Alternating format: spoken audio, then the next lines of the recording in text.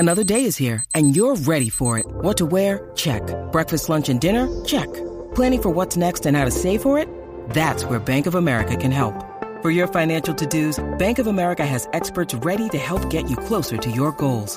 Get started at one of our local financial centers or 24/7 in our mobile banking app. Find a location near you at bankofamerica.com/talktous. What would you like the power to do? Mobile banking requires downloading the app and is only available for select devices. Message and data rates may apply. Bank of America N.A., member FDIC.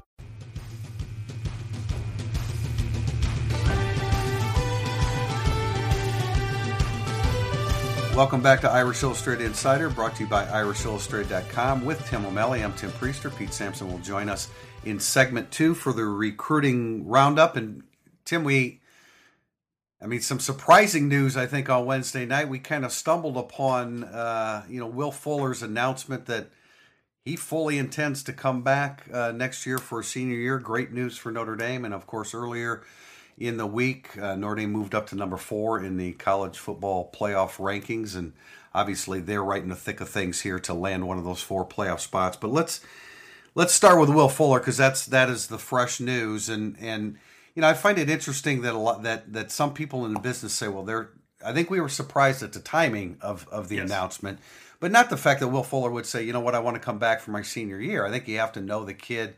You have to know how humble and grounded he is, and then we got a pretty good idea of how much the degree from Notre Dame meant to him, because that was the first thing he stated last night. And in the long history of not knowing who would stay or go, Fuller was at that 50-50 list for me. I really had no idea. I agree. I didn't think.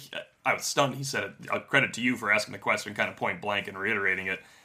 I was stunned he said it last night. I'm not stunned he's coming back. It's great news for Notre Dame's offense that he's coming back. And it's like we're all like, you want him to, now you want him to reiterate it again. And then after I asked him twice, and he was asked a third time, and he clearly wanted to say that he was coming back for his senior year. And then Mike Birch from Notre Dame, after the interview, goes to double check. Is that what you wanted to say? And Birch came back and confirmed it. So, look, I understand that he can change his mind. He's certainly entitled to change his mind.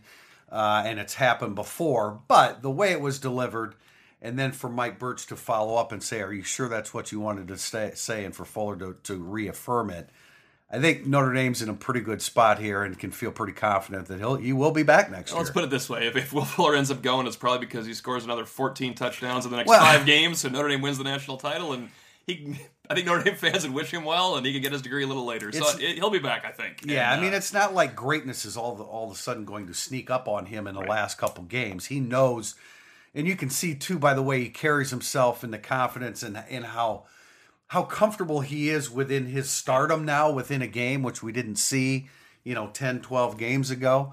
It's not like suddenly he's going to wake up and say, hey, man, I'm really good. I should go to the NFL. He knows that. But he wants to get his degree, and maybe he understands we didn't get this maybe for down the road a little bit. But everybody says he's got to improve his hands. He's got to improve his hands. I'd be curious. I didn't follow up last night because there were so many people to talk to and so many things to do. But where he sees himself in terms of his hands and ability to catch the football consistently. Yeah, I think he can definitely improve coming back too. He's a dominant college football receiver. There's no doubt about that. It's just that he's slightly built. He has smaller hands. He's not a big guy.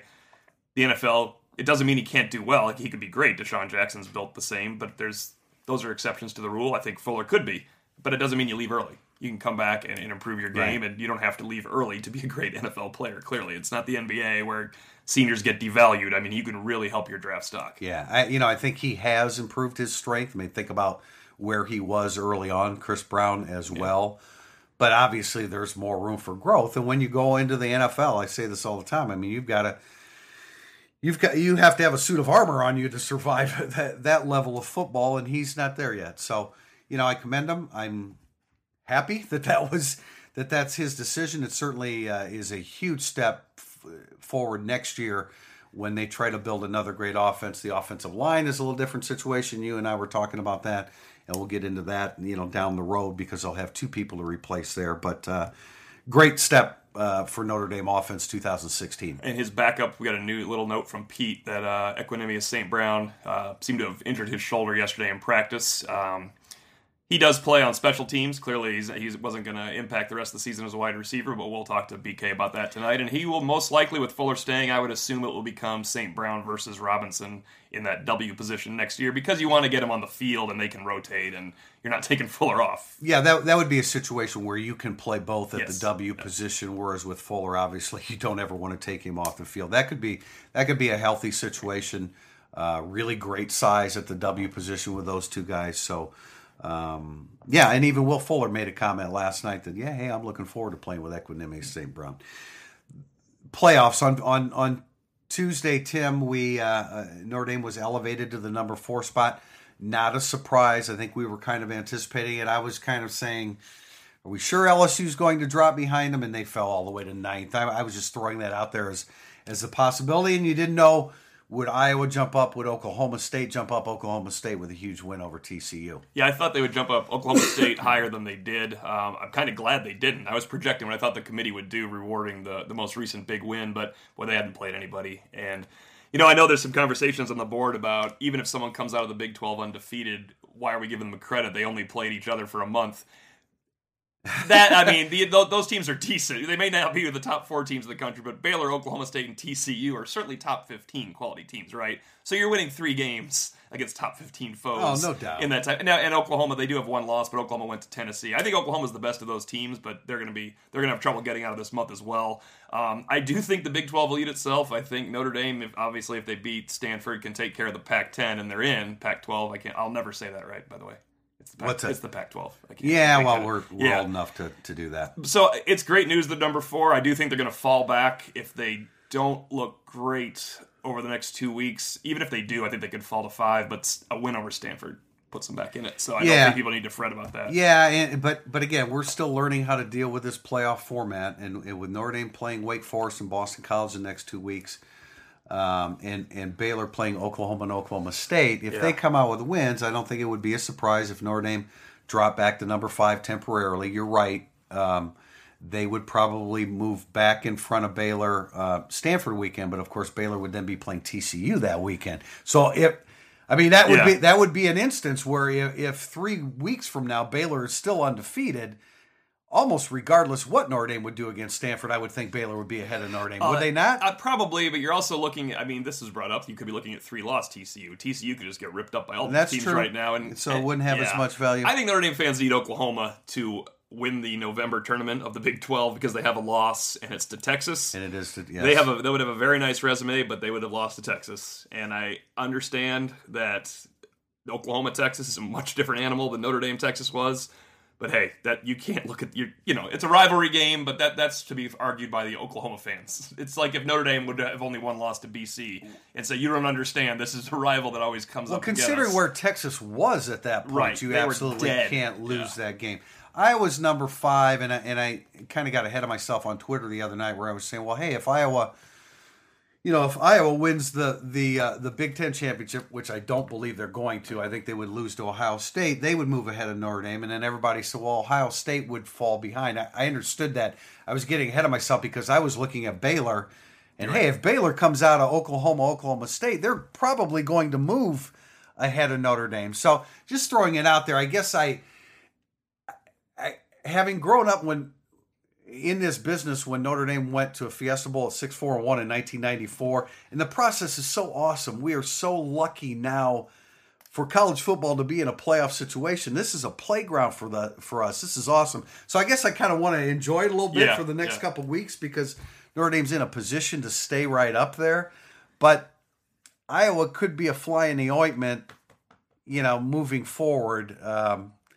But they would have to get by Ohio State in the Big Ten championship, and I doubt that would happen. And just 2 Big Ten teams aren't going this year. No, absolutely not. Nor do they deserve to. And November, you mentioned how this is a playground. This is the playoffs. November's great.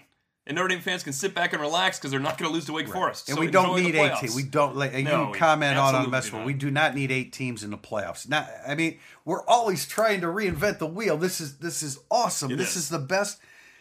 No, you remember when Notre Dame went to the Fiesta Bowl at 6-4-1 and had no business being in that game against Colorado. We have advanced so far in 20 years. I'm just excited for college football for the next 3 weeks, 4 weeks. That was my senior year, and the biggest fight they put up was on the team bus on the way to the game for that one. They had no. And they lost that and fight they lost too. that fight too. Yes, but this is fantastic. People that want 8 games are going to argue that that would be fun too. I don't think it would be as fun. I think you would devalue November.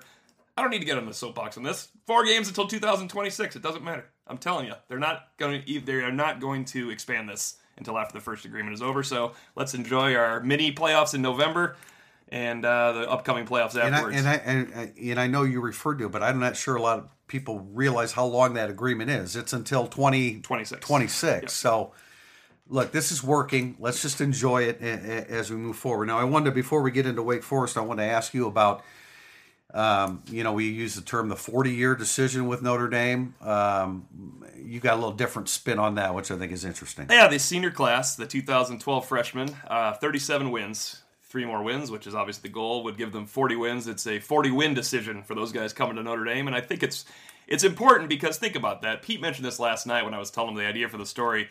It's an average of 10 wins a year. It didn't work out that way. It's much different. It's going to be 12, 11, and in those 2 years kind of lost in the middle, but 9 and 8. Although last year we got to talk about it was a fun year until the last 3 weeks, basically. So when you're in the race, I think, obviously no one wants to end 0-4, but when you're in the race, there's something to be said of that. But this class is going to win 40 games. That hasn't happened to a Notre Dame recruiting class since the gold standard, 1990. That's Bryant Young, Jeff Burris, Tom Carter, Jerome Bettis, all those guys. They were 48-1. This class, if they win the next 3, would be 40-11. 40-8-1. Right, it'd be better if they're 48-1. Yeah, that'd be really good. 40-8-1.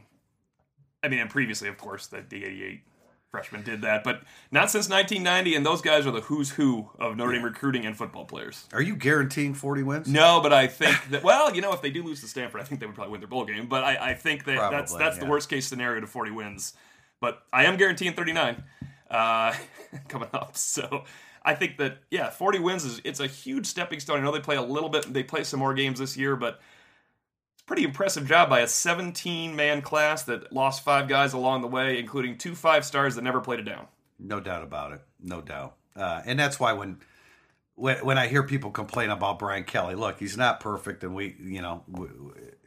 nobody agrees with every decision that's made. But look where Notre Dame football is under Brian Kelly. Right. Good Lord. After the 15 years prior to that, or however many years it was. That's why I referenced last year. It was a fun ride for no doubt. No doubt. Well, up through the Florida State game, it was magical. Yeah.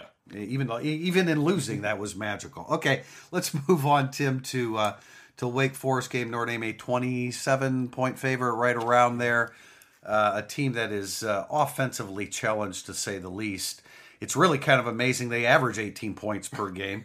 And really kind of amazing the progress that they've made, because last year they averaged an incredible 1.3 yards per carry and 40 yards rushing per game. It doesn't seem possible, the 1.3. For sake of reference, the 07 Notre Dame team that everybody remembers was over 2 yards a carry. So they were almost a yard per carry less than that. Yeah. As you said, when you get up to 3.1 this year, you've made some progress. You've overhauled everything. But well, your program, and Dave Clawson, not a lot of people know about him. He rejuvenated 3 programs, including Bowling Green, to a large extent. I don't know how much rejuvenation was necessary at that point. They have some good years, but I can't remember. But he's a good young coach. He's in his mid to late 40s. I want to say late 40s. And the one thing that he has done is, along with Mike Elko as defensive coordinators, they've created a pretty darn good defense. Yeah. They have some weaknesses in it. There's no doubt on third down and some of the tough aspects of playing quality, consistent football defensively, but they're pretty good, and they've got a chance to throw a little bit of a wrench into Notre Dame's offense this weekend. Right, it's not as much of a break. I use that word because that's what teams need at this stage. Because they play defense and they're going to hit Notre Dame, the Massachusetts game was kind of a break. It was the only real break on the schedule, and it's a testament to Notre Dame's run so far that they're 8-1, right? They've played 8 games where they could have lost going into that game, where you think this team has a chance. We didn't know. Obviously they couldn't have lost to Georgia Tech, but going in, they sure could have. So this is one they won't lose. This would be a colossal all-time upset. But it's not as much of a break as other teams get in November. You're still getting hit by a decent defense, a Power 5 conference team.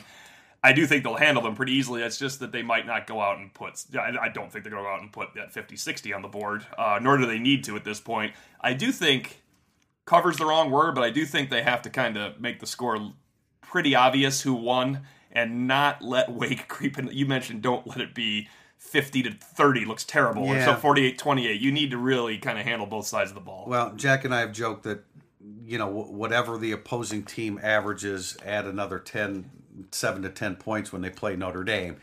If that happens this week, we're talking about Wake Forest scoring 27 points. That would look bad. And it, a cumulative effect, it could hurt them in their ranking, dropping from 4th to 5th, for whatever that's worth, even though we all believe that if they do run the table, beating Stanford at Stanford, it'll be good enough to be in the top 4. But, Wake, like Temple, like Pittsburgh, also like Boston College, really, really good defensively in the red zone. I think it helps that Notre Dame's not at Wake. I think you could maybe have that little worry right now. The line would probably be, 16.5, 17 in that situation. I expect Notre Dame to convert in the red zone with the new Friday setup, I guess, is the key, right? Just practice a little red zone on Friday mentally, and you go 4 for 4. The key there was really in the meeting room is what they did on Thursday. Then they sat down and watched the film. Okay, here's what we do. Real specific. It was interesting asking Will Fuller about it because he didn't say it, of course, but basically he could have just said, just throw me the ball and I'll catch it. Although he didn't against Temple and didn't come back at the goal line as well as he should have. But anytime I find a story about a coach who does something that he hasn't done in 25 years of coaching and then looks at it and like, why the hell didn't I do that before? I think it's interesting, and another example of the evolution of a football coach, a good football coach like Brian Kelly. Yeah, I think I harped on goal-to-go situations. We've harped on red zone. It was 4 for 4 at Pittsburgh, one of the teams in the country that I know they give up points there, but they don't give up touchdowns. They look great doing it. I don't expect them to go 5 for 5 for touchdowns necessarily against Wake, but they definitely won't against Boston College. Right, but BC could be out there locked in a field by themselves and couldn't score 20 points, so I'm not sure that one matters. But yeah, BC I would still worry about more because they can play such good defense. But you could maybe give them the ball and get out of the way, and they might not score in 3 plays. BC could run a skeleton offense and not score. Yeah, that's what I'm saying. It would take how Notre Dame runs that tempo 5 to score? Right. It'd take 16. After 16 plays, that somebody would score. Send this to Steve Adazio and see how he reacts. He'll be whipping his players in practice. But, Wake Forest, really for the first time since the Texas game, we're almost undoubtedly going to see 2 quarterbacks used. John Wolford, who's the passer, and Kendall Hinton, who's the runner. That's kind of making it a little bit too simplistic, but they have way more interceptions thrown than they do touchdown passes. And so they're really, really challenged offensively. If Wake Forest scores 20 points against Notre Dame, it's a bad day. Right. I don't even care if they're given a short field. You cannot give this team a point total in the 20s. It would be a bad way to end your home schedule. And let's speak about ending the home schedule, because there have been times in the past where Notre Dame hasn't played very well, and they probably are due for a little bit of a emotional letdown considering what they've gone through emotionally the last couple of weeks. Yeah, it happens sometimes the first quarter at senior day. It tends to be a little, get the tears out of your eyes. I mean, they talk about it. A couple players talk about how they're not going to be able to not cry when they see their moms. Well, it does affect you. I mean, Joe Schmidt clearly is going to be emotional. Yeah, but I mean, you know what? They can win. They can go undefeated at home. I think it would be the 12th time in 53 years go undefeated at home. 2 by Brian Kelly. Lou Holtz had 3 only, which is remarkable when you think about that. It really is. I think Era had 4 for the record, and none of the other guys. Devine had 1. I wrote a story on this sometime. Was Era 4? I think he had. How do I remember? But think about that, Jack. Find that story later. Get that out. It's under home wins. But if you think about it, there's just not. It's a rare thing. I think you'll see Notre Dame's best defensive effort, partly because Wake Forest is bad on offense since Texas. Actually, the key is, don't give up. The cosmetic points are going to matter a little bit. Maybe not 1 touchdown at the end, but if you really take care of business and you can be up 31-3 and you give up 1 touchdown at the end with your backups, that's fine. Yeah. You can't let them get that 13 points, and then they're going to score on your backups because you got to get some of these guys out too. You can't leave Jalen Smith and these guys out there in a fourth quarter game, and that's where it's gone to pot for them at home against Georgia Tech. And I mean, that's different. It's hard to stop the option if you're a backup. You need your backup defense to play well in this game just for some cosmetic points. I have it. I don't know if it's wishful thinking because it's basically covering and would look good. 38-10. But you don't want it to be 31-10 when you take your guys out, because those 2-minute touchdown drives, you see them in your head. They happen so often at home. We're standing on the sidelines ready to interview people, and it's... I mean, they happened last week in Pittsburgh, and it just leaves a cloud over things, I guess, a little bit. I don't want to... I mean, to me, 17 points is the limit. Don't let it get beyond 17. 38-17 looks great. 13's a good number. I think that the Notre Dame defense should expect that of themselves. Right. That hold them down to less than 2 touchdowns, a couple field goals. Hey, Wake Forest has a great Wake Forest punter is about to. Now check this out. Wake Forest punter is about to set the NCAA record for punts and punting yardage. Nice, that's pretty good. I mean, this guy is active. This guy is good. He's active. He is actually pretty good, but the kid's had so much damn practice that it's no wonder he's good at it. This reminds me of Brian Kelly talking for 4 minutes and 50 seconds about Wake Forest, because the worse the team is, the longer his preamble is getting into it. True. You get like Clemson, who's like, good quarterback, good defense, ready to go. Questions. You get Wake Forest, you're talking about punters and second-team Irish defense, but that's a good sign that we're talking about second-team Irish defense, because it means style points matter. Playoffs. At this stage, they do, at least a little bit. So your predicted score was? 38-10. 38-10, and I'll, of course, have the preview on Friday. So, okay, we'll come back for segment 2 and talk Notre Dame football recruiting.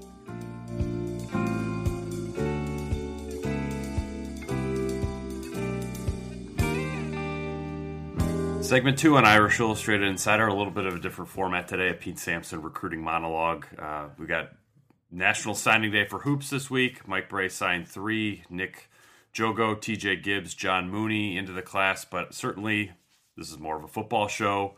So we're previewing the Wake Forest weekend, which I think is going to be much more substantial in the recruiting calendar for Notre Dame than anybody would have predicted a month ago, myself included, because not only do you have commits, you have senior prospects, and I would, at this point, be surprised if Notre Dame did not pick up a junior commitment. So first, the commitments that are scheduled to be in here as of today: Khalid Kareem, 4-star defensive end, one of Notre Dame's newest commitments; Cole Kmet, the junior tight end outside Chicago; and then DJ Morgan, the safety from outside of Los Angeles. We haven't really spent much time talking about Robert Beal, the newest junior commitment. He won't be in here for the weekend, but this really was one of Notre Dame's cornerstone targets for the junior cycle. Out of Georgia, family in South Bend, has visited multiple times. A kid that really Notre Dame had to get, and if you watch film of him, I would encourage you to do so. He is really a different kind of defensive end than what Notre Dame has signed often over the last few cycles under Brian Kelly. On top of all that, you got 2 really important official visitors coming into the senior class, and Damian Alloway, the slot receiver from outside Los Angeles, and then Oluwole Batiku, also from outside the LA area. Alloway, I've sort of gone on record earlier in the summer that I thought Notre Dame was going to get him. I've backed off that since. I think this is probably 50-50, or maybe better said 51-49 to UCLA over Notre Dame right now. I don't think Notre Dame is desperate to get him, even though he's a very quality slot receiver. But if they don't get him, there are other guys on the board: Deion McIntosh, Melky Stovall, to name a couple off the top of my head. But then Batiku is more of that change the face of this class type of prospect. And if there's anybody in the senior class that could go to Brian Kelly and say, you know what, I'd like to start on Notre Dame's football team next year, Batiku would be the guy. I think his skill set is that different from what Notre Dame has on the roster right now. They don't have a whole lot of talent at defensive end. They lose a little bit in Romeo Okwara, Isaac Rochelle. Maybe he moves inside with Sheldon Day out. So Batiku really is sort of an outside edge rusher that Notre Dame does not sign very often in terms of a national scope. So keep an eye on him. Texas A&M, Florida, Florida State are all involved. USC is sort of getting back into that picture there. He has talked about visiting midweek, was supposed to visit midweek. It's a local trip for him, so not maybe of too much substance there. But A&M, I think people have sort of handicapped them as maybe the potential leader there. But keep an eye on Notre Dame. He reminds me a little bit of Jeffrey McCulloch, the linebacker from Texas, in the sense that he's a kid that maybe doesn't know a whole lot about Notre Dame, but would fit Notre Dame once he got here. So keep an eye on how that transpires over the weekend. I'm not saying Notre Dame's going to pick up a commitment from him right away or anything of that nature, but I do think Notre Dame could sort of have that cliched home run visit with Batiku. Now, into the junior class, Corey Malone Hatcher will be in. Local defensive end prospect from Michigan has visited a bunch, but the guy to really watch this weekend is Avery Davis, the quarterback out of Cedar Hill, Texas. Scout has him at number 96 overall in their top 100 for the junior class. He's a 6-foot, 180-pound quarterback. Notre Dame was really one of his more recent offers, and I think once you dig a little bit deeper into the board there, you see that Notre Dame not only stands a good chance, but they stand a great chance to pick him up this weekend. I would not be surprised, frankly, as you listen to this, if he hasn't indicated to Mike Sanford that Notre Dame's already going to be the pick, and he just wants to confirm it with a visit this weekend. Now, why do I say that? You have to look at the other Texas programs and the Midlands programs about how they've gone about recruiting quarterbacks in the 2017 class, and it's really significant to me that TCU, Texas A&M, Oklahoma, Baylor, and Texas all have quarterback commitments in the 2017 class. So really, in-state or even a local option is not there for Davis. I know that he has a connection with Brock Wright, at least mildly socially so far, so they know each other. So there's some familiarity with Notre Dame, and certainly the way Notre Dame is playing this season should really factor positively for the Irish. So if you get Kaiser, followed by Wimbush, followed by Book, and then followed by Avery Davis after that, I think suddenly Notre Dame can look back and sort of revisit the Hunter Johnson situation, which seemed kind of dire for Notre Dame's recruiting at the time when he got away to Tennessee. But if you get Avery Davis, who is really athletic, maybe undersized, but extremely athletic, getting out of the pocket, bursting upfield, his film is very impressive to me. If he commits to Notre Dame over the weekend or in the near future, I think Notre Dame recruiting at the quarterback spot is in great shape. And then you look at the 2017 class overhaul with 2 tight ends, 2 offensive linemen, Robert Beal at defensive end out of Georgia, like I'd mentioned earlier. Notre Dame recruiting is in a good spot, and it's something that we've been mentioning on the podcast quite often, that Notre Dame was going to need some time to rebuild its recruiting department after all the personnel turnover that they had, but they're finally at a healthy point now. Brian Kelly mentioned that on Tuesday during his press conference that he felt that way too. So I got to give a lot of credit to Notre Dame's recruiting department, Mike Elston, and all the support staff they have for the work that they've done. So that's it for Irish Illustrated Insider, brought to you by IrishIllustrated.com. I'm Pete Sampson with Tim O'Malley and Tim Priester. We'll be back on Monday, November 16th, to wrap up Wake Forest, talk a little bit about Notre Dame's playoff prospects. So until then, thanks for listening.